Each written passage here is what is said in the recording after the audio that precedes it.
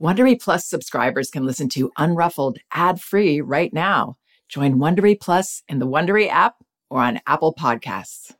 There's nothing like being totally engrossed in a good mystery or thriller. Audible has thousands of immersive audiobook titles to spark your imagination and get your heart thumping. Since it's summer, you might want to check out The Vacation Rental. Very well told and very unsettling. You won't want to turn it off. And since this is a parenting podcast, I should also mention that audiobooks are a wonderfully enriching experience for children because they aren't passive entertainment like other kids' media. They engage your child's imagination and can nurture both listening and language skills. As an Audible member, you can choose one title a month to keep from their entire catalog, including the latest bestsellers and new releases. New members can try Audible for free for 30 days. Visit audible.com/unruffled or text unruffled to 500-500 to try Audible free for 30 days. That's audible.com/unruffled or text unruffled to 500-500 today.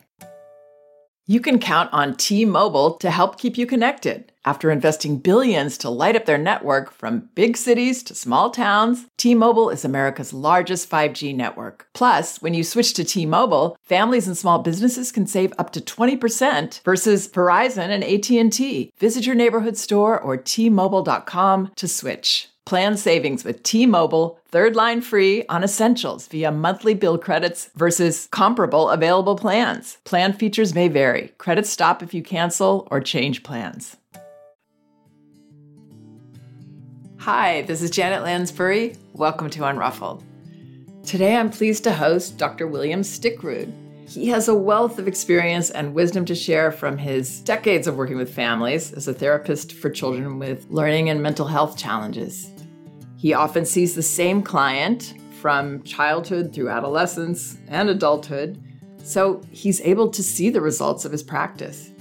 He's the co-author with his associate Ned Johnson of two popular books, The Self-Driven Child, which to me feels in many ways like the perfect counterpart to the ideas I share for caring for kids in early childhood, and how they might translate to understanding our role as parents with grade school, middle, and high school age children.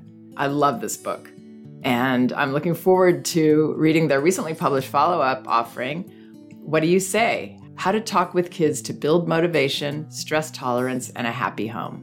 I'm hoping Bill will share his secrets for encouraging our children's healthy motivation and their and our sense of control, which, as he believes, is the key to mental health. I'm excited. Hi, Bill. Welcome. Thank you so much for being here. Thanks for having me, Janet. Well, I just adored your book. It's so compatible with the kinds of messages that I try to give to parents as well. So it was wonderful to experience how this looks and feels in your work with children who are mostly grade school and older, right? I would say that, yeah, I test kids. I'm a neuropsychologist and I test kids for a living. And I test kids from 4 to about 40 or so. But mainly I see school age, middle school and high school kids, yeah. And you work with them and their parents as well? Yeah, I mean, I do evaluations, and then I tell parents what I learn, I tell kids what I learn, and probably most of the kids I follow over time. So I'm seeing a lot of kids now that I tested initially 20 years ago. And do they come to you because they have issues or concerns? Yeah. I see kids primarily because they're having learning problems or attention problems or emotional problems or social problems. And I try to figure out, what they're good at, what's going right, and what's going wrong, and how to help them. And you've written this book, The Self-Driven Child, a bestseller, with Ned Johnson, who is, what is your connection with him? Well, we became friends probably 10 years ago, maybe 12 years ago. Somebody introduced us and said, "You guys think so much alike." And we're very different. I mean, I'm 20 years older. I'm a neuropsychologist. Ned is the Washington, D.C. area's test prep guru. He has a big business helping kids do better on standardized tests. And he realized that the way he does it is very similar to the kind of things that I've been lecturing about for many, many years. And we started lecturing together about motivation and about how too much stress affects kids' brain and their development. And we realized as we worked together that we had two major concerns. And one was this what people are calling an epidemic of mental health problems in adolescents and young adults, but also in the last several years in kids from 5 to 11. And then also, so many of the kids we see have what we consider to be unhealthy motivation, in the sense that they're obsessively driven. They'll sacrifice anything to get in the most elite college. They sacrifice their health, their friends, and their family. And other kids who do as little as possible, don't seem to have any kind of internal drive. And we realized that there's something that connects these two things, that points to a cause and a solution. And what we concluded was that what connects these two things is a low sense of control. Because a low sense of control is at the root of all the mental health problems. I mean, think about it. If you're anxious, your thinking's out of control. If you feel depressed, you got no sense of control. If you have substance use problems, your life is chaotic. So we realized that that's the key to mental health. And also, every place we looked, Janet, to try to understand how do little kids, grow up to be self-motivated. All the arrows point in the direction of autonomy. They have to sense that this is their life, and they are continually being forced to do things. And they don't have these areas that are free and clear for them to be autonomous. Right. That downtime and self-directed play, it's everything, right? It's therapy for them. It's how they learn. It's how they practice taking on different roles. It's so interesting. Two of my granddaughters, their mother was very strict about very limited technology, virtually none for the first few years. And all they did when they were 5 years old is play. They're 10 and 7 now. And whenever they have a minute, they play. They make up games. They go to the dentist. They come home and they play dentist. That's the way that mammals have always learned to be adults. That's the way, as you said, that's the way that they manage their feelings. That's the way they try things out. That's the way they learn how what they do affects other people. And I think on the parents' end, it can be hard. I mean, there's all this peer pressure to have your children in classes from the time they're infants and have these schedules during the week where have these scheduled events. And you can't really have that kind of play that you're talking about and that I promote also, which is about good periods of time each day where there's really nothing that children have to do. And I think if children aren't used to that, then it can be tough for them to kind of wind down into that space. So that can be tough for parents sometimes, but it's really everything. It's huge. I agree. It's interesting what you said before, how you saw the two different ways that this manifested, this feeling of lack of control, that it manifested in obsessively wanting to try to keep control in terms of, I got to keep achieving, I've got to keep doing, I've got to keep holding this all together and keep on this track, or I can't handle what happens if I feel like it's falling apart. And then the other end of it where they kind of give up and say, what's the point? I can't control anything. And so I don't want to do anything. Yeah. The more I've been thinking about and lecturing about and writing about this sense of control for, I guess, about 6 or 7 years now, it's a really, really powerful construct. The research on anxiety problems, it looks like they're all rooted in low sense of control. Same thing with depression. And the research is looking at cognitive behavioral therapy, which is probably the most effective approach for treating children's anxiety and mood problems. The reason it works is it increases their sense of control. And again, every place that we looked, I try to understand how do kids develop that healthy self-motivation, that drive to develop themselves. And as they get older, to realize, I need to develop myself to provide useful service to this world. That's the kind of way that I think about developing kids' motivation, is that healthy self-drive to develop themselves to have something useful to offer this world. And that starts with them getting a chance to connect with themselves and see who they are, which goes back to the play thing. From the time that they're babies, they can feel a sense of agency about, do I want to reach for this ball, or do I want to suck my fingers, or do I want to look over here at this corner of the room where I see a shadow that's interesting? Allowing them to have those kinds of options gives them this sense of, this is what I like to do. This is... Yes. It's so interesting that some years ago, I was reading the work of this guy named Reed Larson, who studies adolescent development. And at one point in his career, he was looking at, how do young children turn into self-motivated adolescents and adults. And he said, it's not through dutifully doing their homework every night. It's through what he called the passionate pursuit of pastimes. He described that flow experience, the experience of flow where you're actively engaged in something you're interested in, or that's fun for you, or trying to solve a hard problem, where it's not so easy to be boring and it's not so hard that it's wildly stressful, but it's kind of in your sweet spot. And you're working hard to figure it out, to solve something, or to beat somebody for competing. And so the idea is if a 3-year-old is building a little fort of Lincoln logs, or playing with Legos and building something, they're really concentrating on it. They're really focused on trying to make it right. That experience shapes the brain in a way that develops that intrinsic motivation, that self-drive.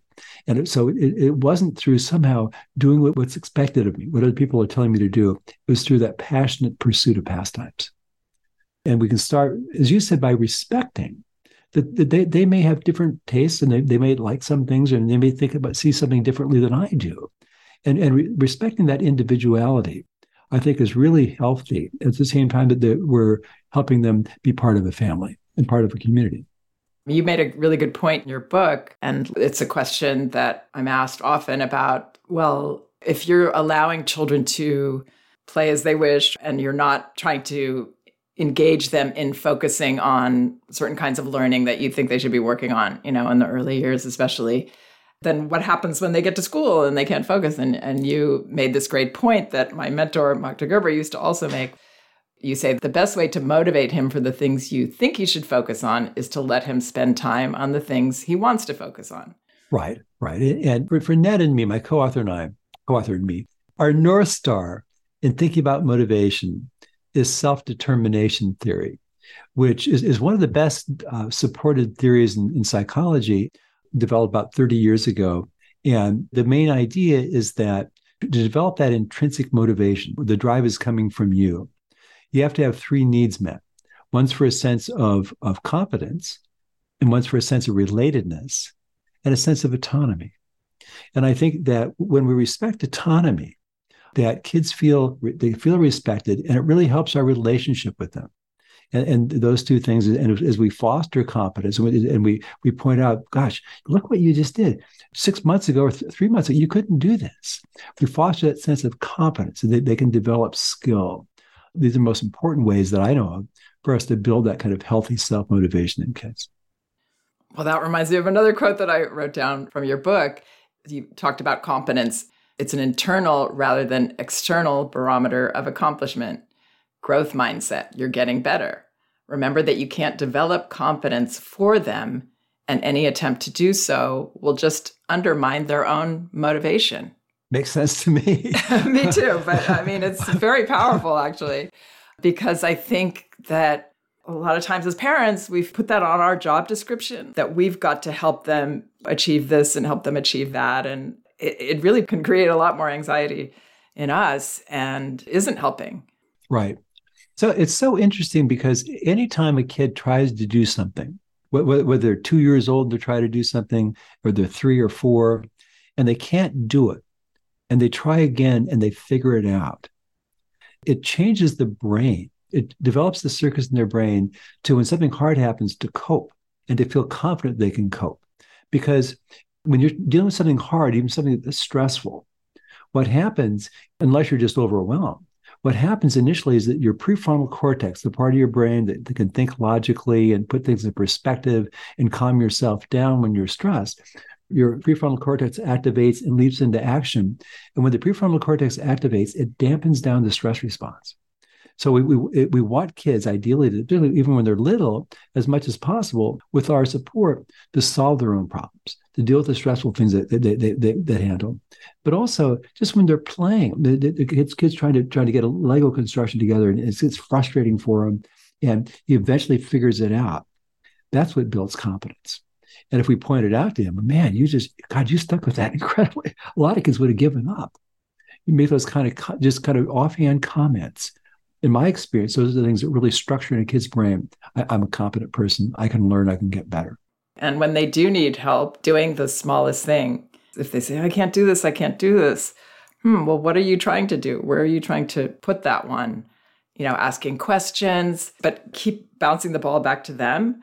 just being an emotionally supportive person. And it's hard to do. It's kind of like an art to be able to give that minimal intervention. It's true. One of the things I used to do, Janet, when my kids were little, if they get frustrated, Daddy, help me with this. I'd say, well, I'm going to look at my watch here. And if you try for a minute and a half to figure it out on your own, and you still can't do it, then I'm going to help you.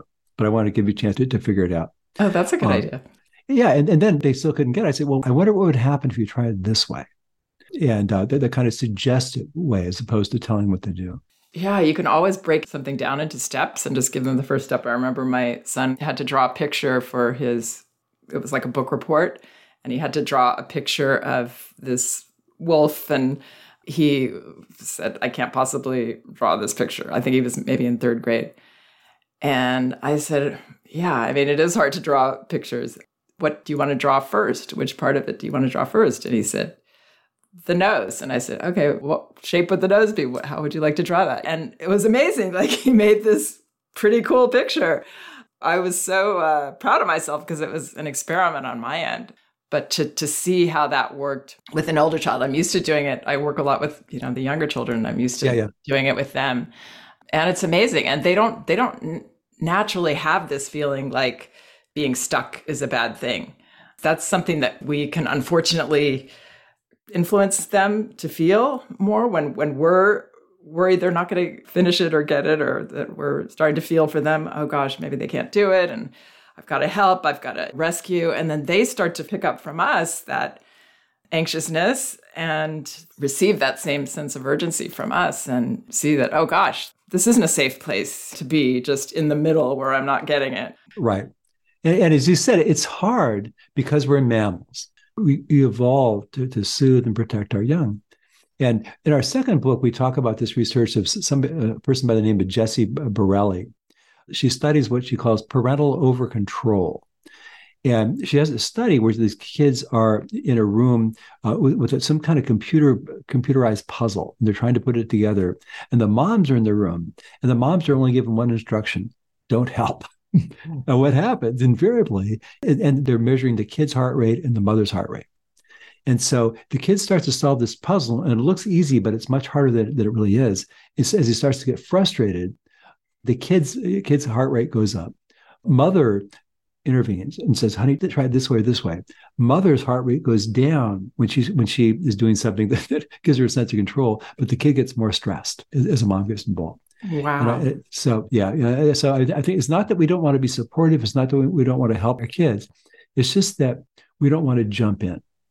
I did this exercise. I did it with a parent educator some years ago, where we thought about, well, let's say your 2nd grade girl comes home and she's crying because everybody in her friend group got invited to a birthday party and she didn't invite it. And what we asked the parents to do was to ask themselves, whose problem is it? Because the way we're wired, it's so hard to do that. It's not so hard to start soothing them. Well, that's okay. I'll call the mom.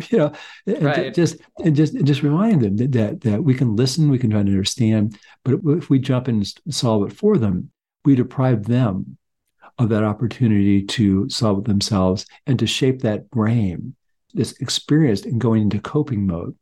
And it makes it harder for them the next time because they feel dependent on That's us exactly right. making them feel better. Yeah, that's exactly right.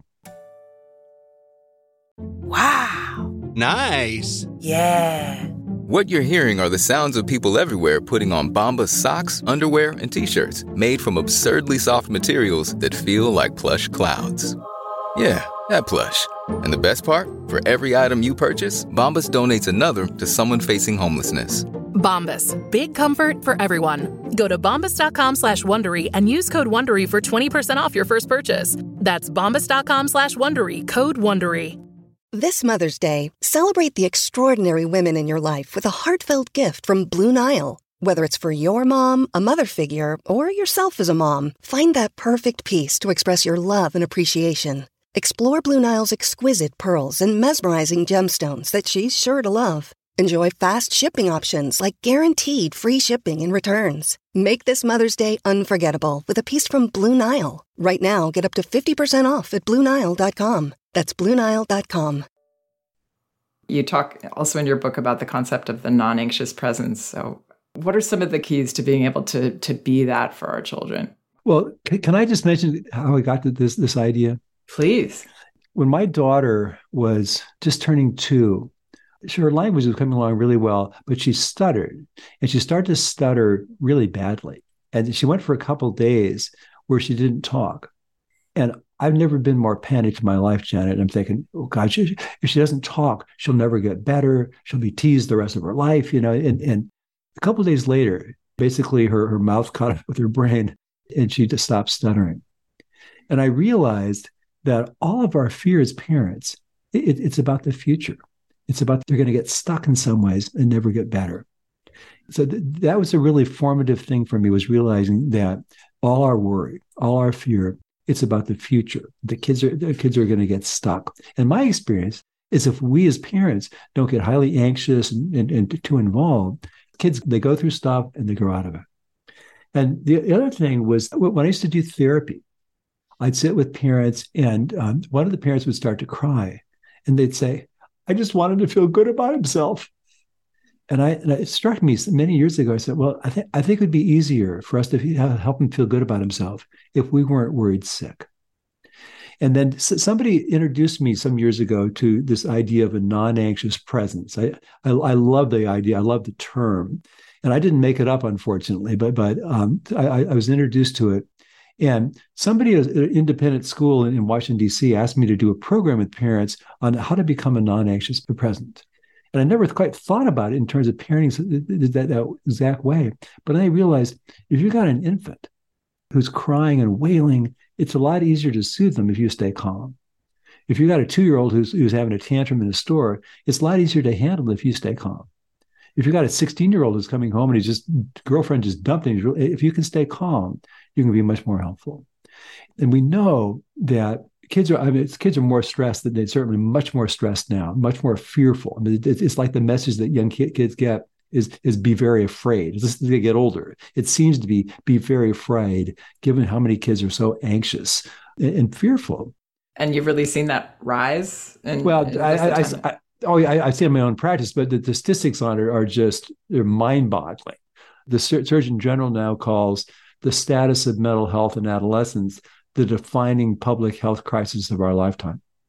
And I think for parents of young children, there's so much we can do to strengthen them. And I think in part if we move in the direction of being a non-anxious presence, we help kids in just dozens of ways.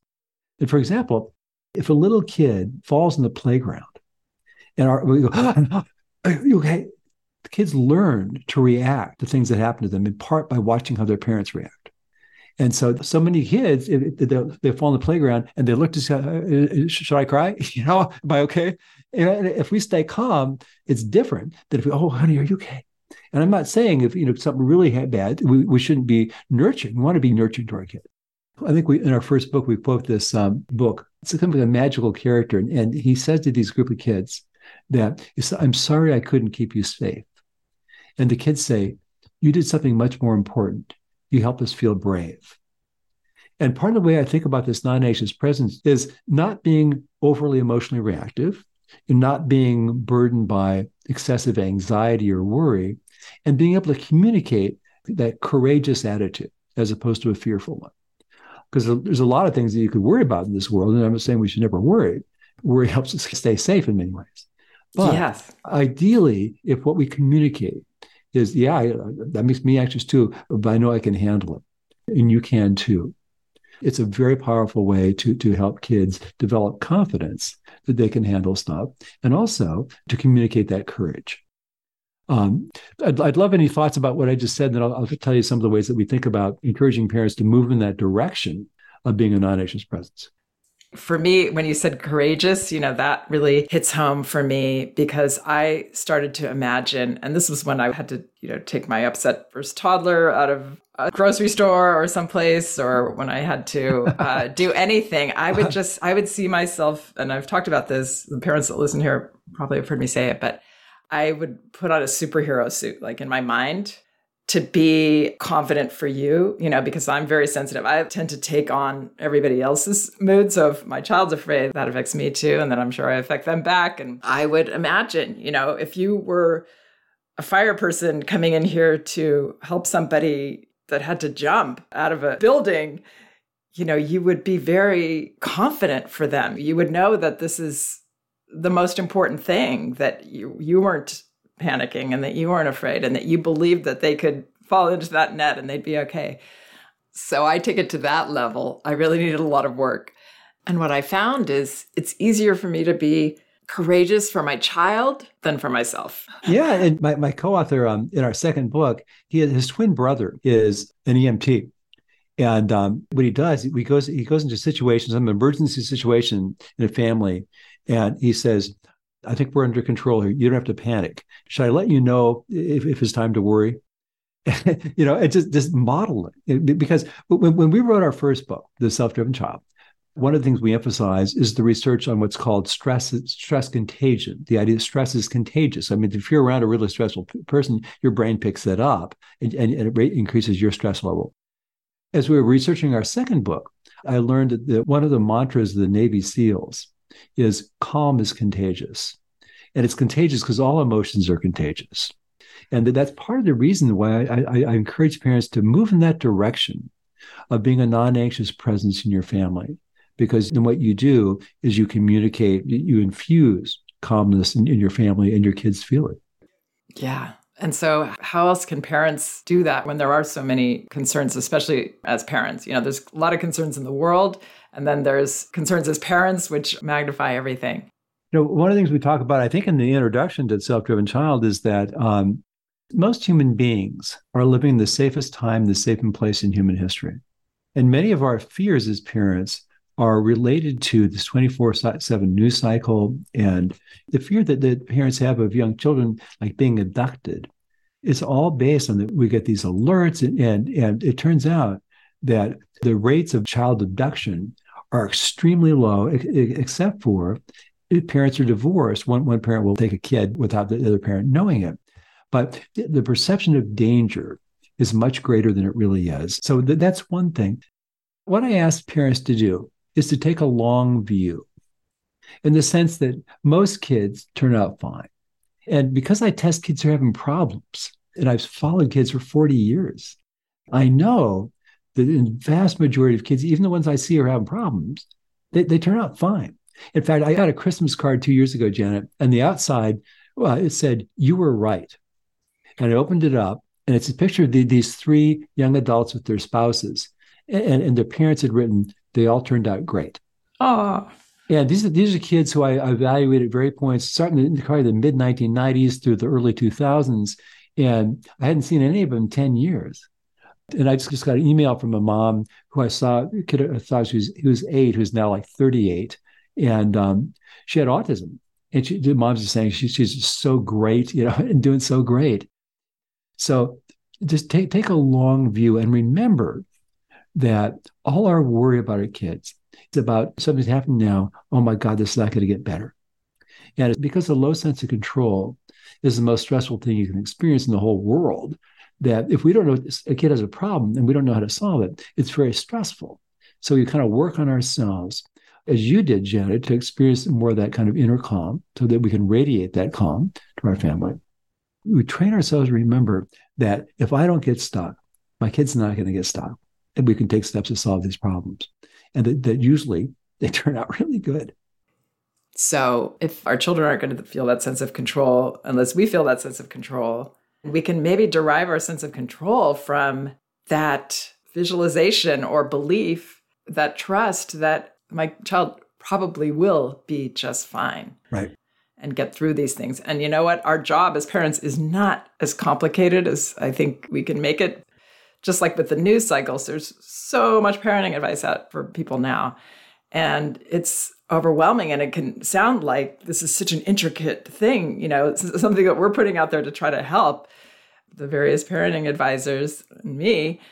It can make it appear as if, oh, there's so many details we have to get right. And really, those are just supposed to help you if you're stuck, maybe, but it's not that complicated. It's really not.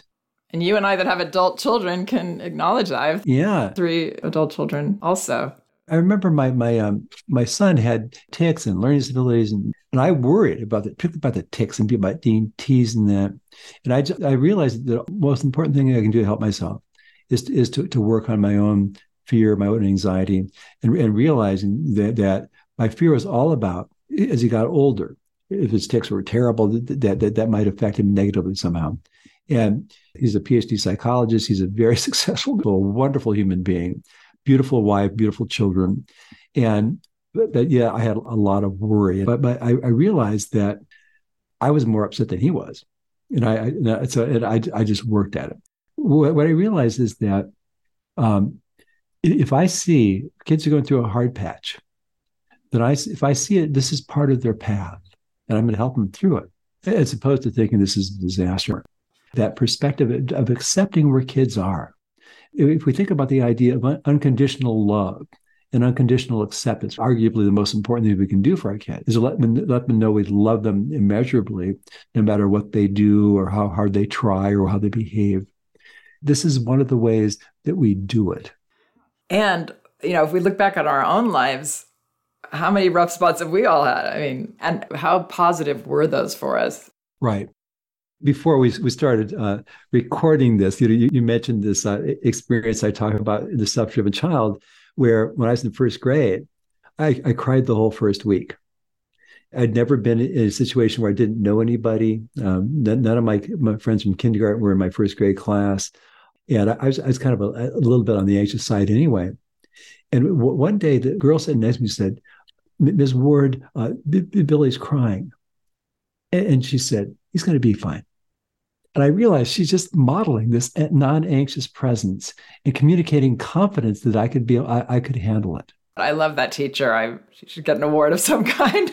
I mean, and how simple that is. She believed in you. She believed in you. And that feels good. Well, I know. And there's this new program. It's a brilliant program out of Yale for helping kids with anxiety. The acronym is SPACE. It's Supportive Parenting for Anxious Childhood Emotions.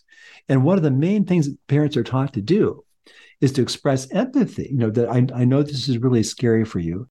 But I'm 100% confident that you can handle it. Because what we do, because we're mammals, what we do when kids find something stressful, we try to protect them from it. If a little kid is afraid to go into the bathroom by himself, we go in there with him, like that kind of thing. And it turns out that when we make that kind of accommodation to a kid's anxiety, it just makes them more anxious. And so what we're taught to do is to eventually not make those accommodations. But the first step is you express empathy. I know that going to the bathroom by yourself makes you anxious, but I'm also 100% confident that you can handle it, which requires us to manage our own anxiety and then to communicate confidence that you can handle it, so that we communicate that brave, courageous attitude.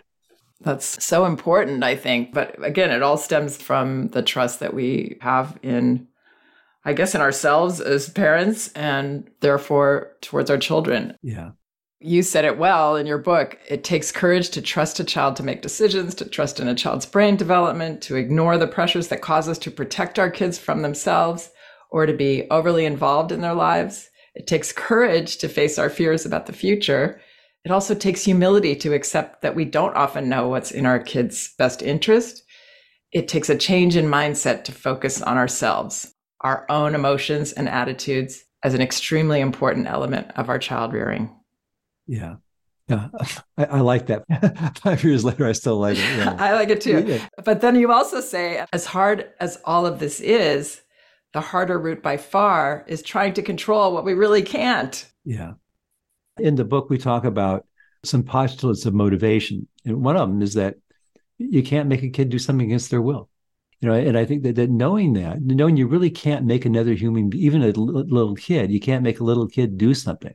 If your kid, they need to get in the car to go see grandma and they don't want to get, they're refusing, you can pick them up and put them in the car, but then they aren't getting in the car. You're putting in the car. You really can't make somebody do something. And when you make peace with that if I really, theoretically, I really couldn't make him do something, you make peace with that. You realize, well, that's not my rule. It couldn't be my responsibility to always make him do the right thing. And for me, as the older I get and the more I see that some disaster looks like a disaster leads to something really good, I get more humble about knowing what's in a kid's best interest. and inclined to take that attitude that this is your life and you get to figure it out and I'm going to help you. We talk about the idea as parents being a consultant to their kid rather than their boss or the manager or their homework police who's always running their lives, because our goal is for kids to be able to run their own lives before they leave home. And that's what it suggests to parents of young children is think about, you aren't going to start turning over the keys to your 5-year-old. But the idea is let's move in that direction. Moving it for myself, I'm going to move in the direction of a non-anxious presence who can support my kid in making wise decisions, practice making decisions for themselves, learning from their feedback, who can trust my kid. I can say, I have confidence you can solve these problems. That's my role. And the kid's role eventually is to figure out who they want to be and be able to run their own life. And I say that because I was giving a lecture about the self-driven child in Houston before the pandemic. And I happened to mention the most elite high school in Washington, D.C. And a woman came up to me afterwards and said, I'm a therapist at the Menninger Clinic here in Houston, this really good mental health clinic in Houston. And she said, we know this school in D.C. really well because so many of the graduates get into the top colleges in the country. But as soon as they get a B, or as soon as they realize that everybody's there as smart as they are, or as soon as they ask a girl out and she dumps them, they can't handle it. So they take a medical leave of absence and they come here for treatment. Oh. And she said, to the one, they just don't have enough experience making their own decisions, solving their own problems, running their own life. And I gave a lecture recently, and this guy came up to me and said, I just finished my doctoral dissertation on promoting autonomy in 2-year-olds. Do you want to do it this way or this way? Start out by giving them a limited number of choices. So you're coming back to that, treating them respectfully that you mentioned earlier. So for the parents that listen here regularly and know my work, they know that a lot of what this podcast ends up being about is how to actually set limits with children and have those boundaries for them and all of those things, which are, to me, in a different category than what you're talking about, but not completely. I mean, we still give children choices with things that we have to help them do, like getting into the car seat, for example. Do you want to be the one to go in by yourself? But we do have to take charge of them, because if we don't, that creates the kind of stress that doesn't help them to function either. As we say in the self-driven child, this idea of being a consultant, it doesn't mean that the kid's the boss of the family. We see this as squarely in the tradition of what's called authoritative parenting, as opposed to authoritarian or laissez-faire. And in authoritative parenting, we're the guides of the family. We're the leaders of the family. And we work out limits with kids, and ideally, someone's 3 or 4, we sit down and talk about limits, and so that they're kind of agreed upon, and everybody knows and they feel fair. We want to minimize the extent to which we're enforcing limits when we're mad, go to your room kind of thing. But if little kids have too much freedom, as you said, it just makes them anxious. They can't handle it. Kids with laissez-faire parenting, where there's very limits, very few rules, family rules that are enforced, it makes them really anxious, because young people, they need to feel that my parents are in charge. And ultimately, From that position, we treat them respectfully and know that the way kids become good decision makers is by practicing make decisions. And the way kids learn to treat other people respectfully is by being treated respectfully. And so we can give kids choices, we can give them freedom, but we don't let them walk all over us. They aren't the boss of the family. They can't do anything they want.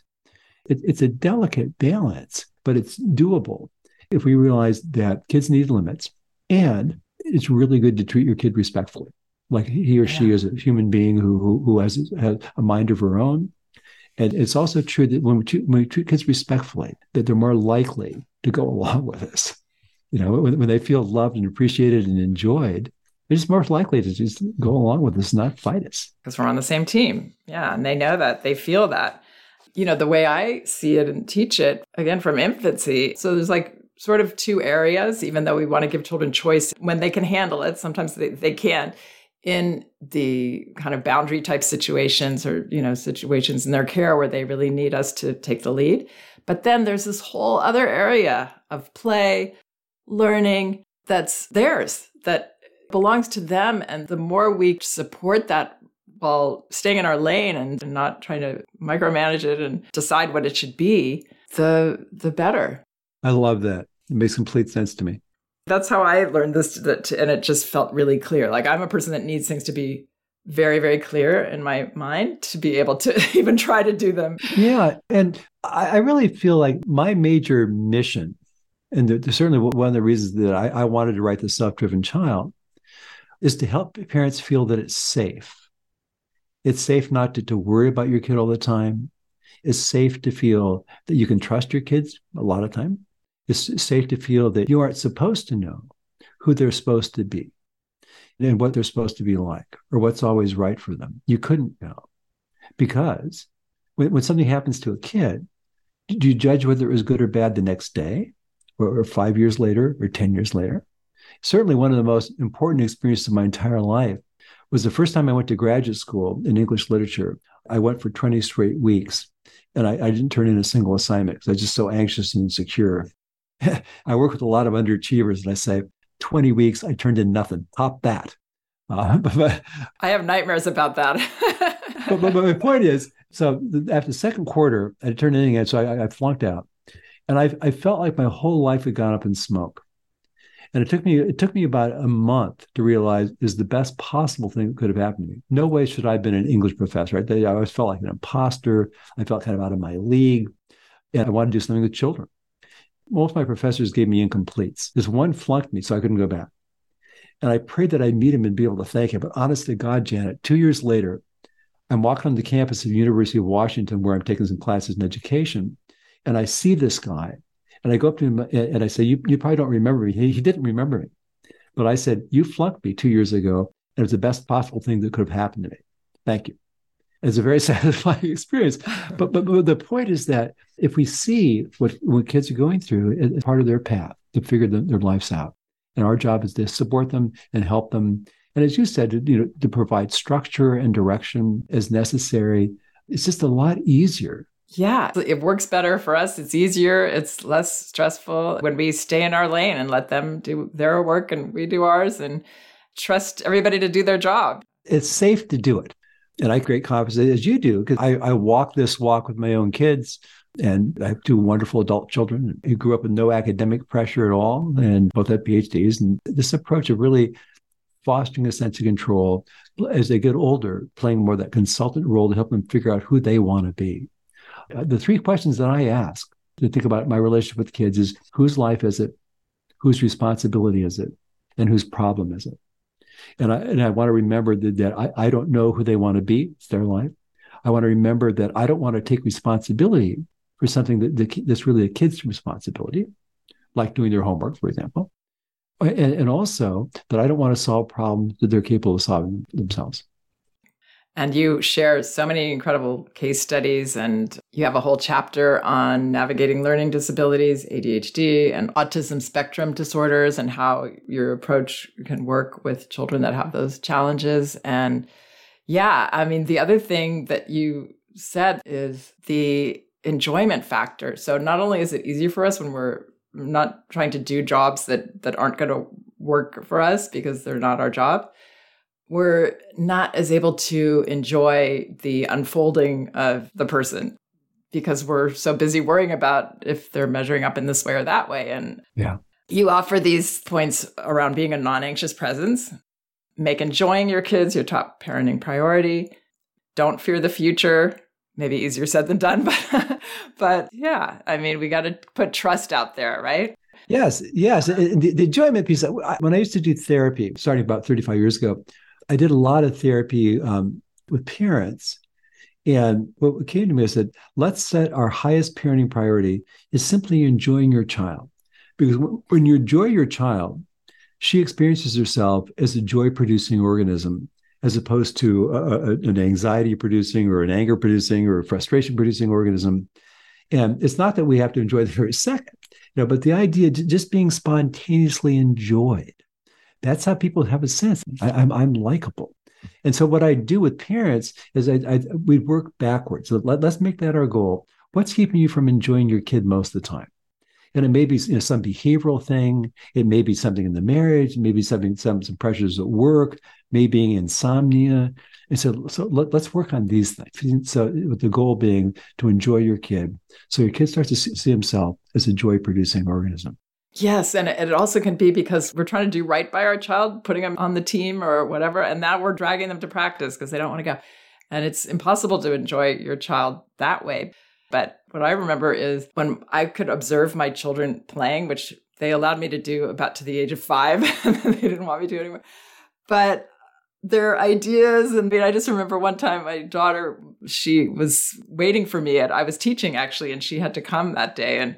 And I see her over there. She was using paper clips, like something that was there. And she was making people out of paper clips, and they were talking to each other, without even bending them or destroying them or anything. She made up this whole story with paper clips. And it's just that kind of stuff that children do that's so cool. And we can really see who they are and like their imagination and interests and all of these things. It's so much more interesting. But anyway, I'm going to finish your list here. Don't fear the future. Commit to your own stress management. Make peace with your worst fears. Adopt an attitude of non-judgmental acceptance. Yeah. What is that non-judgmental acceptance? Well, I think most parents kind of buy the idea that it helps kids to feel that they're loved unconditionally. And I think what that means is kind of warts and all. And it means that we accept them and we love them and we approve of them, even if they're having a hard time, even if they're trying to figure stuff out. And so this non-judgmental acceptance just means that if they're acting badly, we'll intervene in some ways. But we take the attitude that we aren't judgmental. We don't kind of give them the idea you're a bad kid or this is unacceptable to me kind of thing. That we deal with them respectfully. Say this isn't working. Or I don't let people talk to me that way. I'll see you in 5 minutes. And we find ways of dealing disrespectful to the kid and give the kid the message, I can handle your strong feelings. I can handle your bad behavior. Because we know there's a reason they're acting like that. It's usually about what's going on inside them. It's hardly ever really about us, so we don't need to take it personally. Part of the goal of becoming a non-anxious presence is that when we're in the calm, we're much better listeners. We're much better able to convey empathy, to express empathy for kids. We're less controlling. And we're much more able to solve the problem or figure out the issue because we're not under stress. Yeah. That's exactly right. Just recognizing that once you're stressed or your kid is stressed, you can't think clearly. Don't bother trying to teach a lesson or don't try to tell your kids something that they can really get their attention. If you're stressed and they're stressed, because they really can't hear it because we evolved to respond instinctively. So the prefrontal cortex that can think logically and rationally basically get shut down because the last thing you'd want to do if you're being attacked by a woolly mammoth is to stop and think about it. So that recognizing when we start to feel stressed, it's not the right time to lecture our kid or to try to teach them something. We say, I want to talk about this. I want to help you with this, but I'm a little stressed right now. I'm going to take a walk or I'm going to go to my room for a few minutes, but I want to come back and let's work this out. This non-anxious presence is a powerful idea. And it's a goal. And it's a goal moment to moment, I feel like. It's not like, oh, I got it. I'm the non-anxious presence forever. It's something that we're constantly just trying to keep in our mind the importance of. And we see, like, when we do it, that it really, really helps. It helps calm that person down. It helps them pass through it. It helps them figure things out and not get stuck in our stuff. I could talk to you all day long. Gosh, I'm fascinated by all these topics that you're an expert on. And I would love to have you come back another time and we'll go over one of these other topics. But for now, I want to thank you so much for speaking with me today, sharing all your knowledge. As you say, we think of chronic stress in children as teenagers as the societal equivalent of climate change, a problem that has been building over generations and will take considerable effort and a change of habits to overcome. And that's what you say in your book. And wow, that's scary, but we can all be taking steps in that direction. The idea is we want a calmer world, a more peaceful world, and we work on that in ourselves. There's so many things that we can do to make lives better for ourselves and our kids. And we can model for our kids really taking good care of ourselves. When we work on our own stress management, whether it's with exercise or meditation or yoga, we model for our kids that I take care of myself so I can be at the top of my game. And I think, what more can we do? Not much, but try to enjoy our kids. Even as they get older too. Like I'm having just as much fun, if not more, with my adult children as I did with my little ones. And I love working with little ones. That's why I do it. It's true. And I love being a parent at every age. I loved raising teenagers, and having young adults is just fabulous. It's a great role. Same. All right. Thank you so much. My pleasure, Janet. All right. You take care. Okay, you too. Bye-bye. Okay. Bye-bye. Please check out some of the other podcasts on my website, janetlansbury.com. They're all indexed by subject and category, so you should be able to find whatever topic you might be interested in. And my books, No Bad Kids, Toddler Discipline Without Shame, and Elevating Childcare, A Guide to Respectful Parenting. You can get them in paperback at Amazon and an ebook at Amazon, Barnes & Noble, and Apple.com. Thanks so much for listening. We can do this. If you like Unruffled, you can listen ad-free right now by joining Wondery Plus in the Wondery app or on Apple Podcasts. Prime members can listen ad-free on Amazon Music. Before you go, tell us about yourself by filling out a short survey at Wondery.com/survey.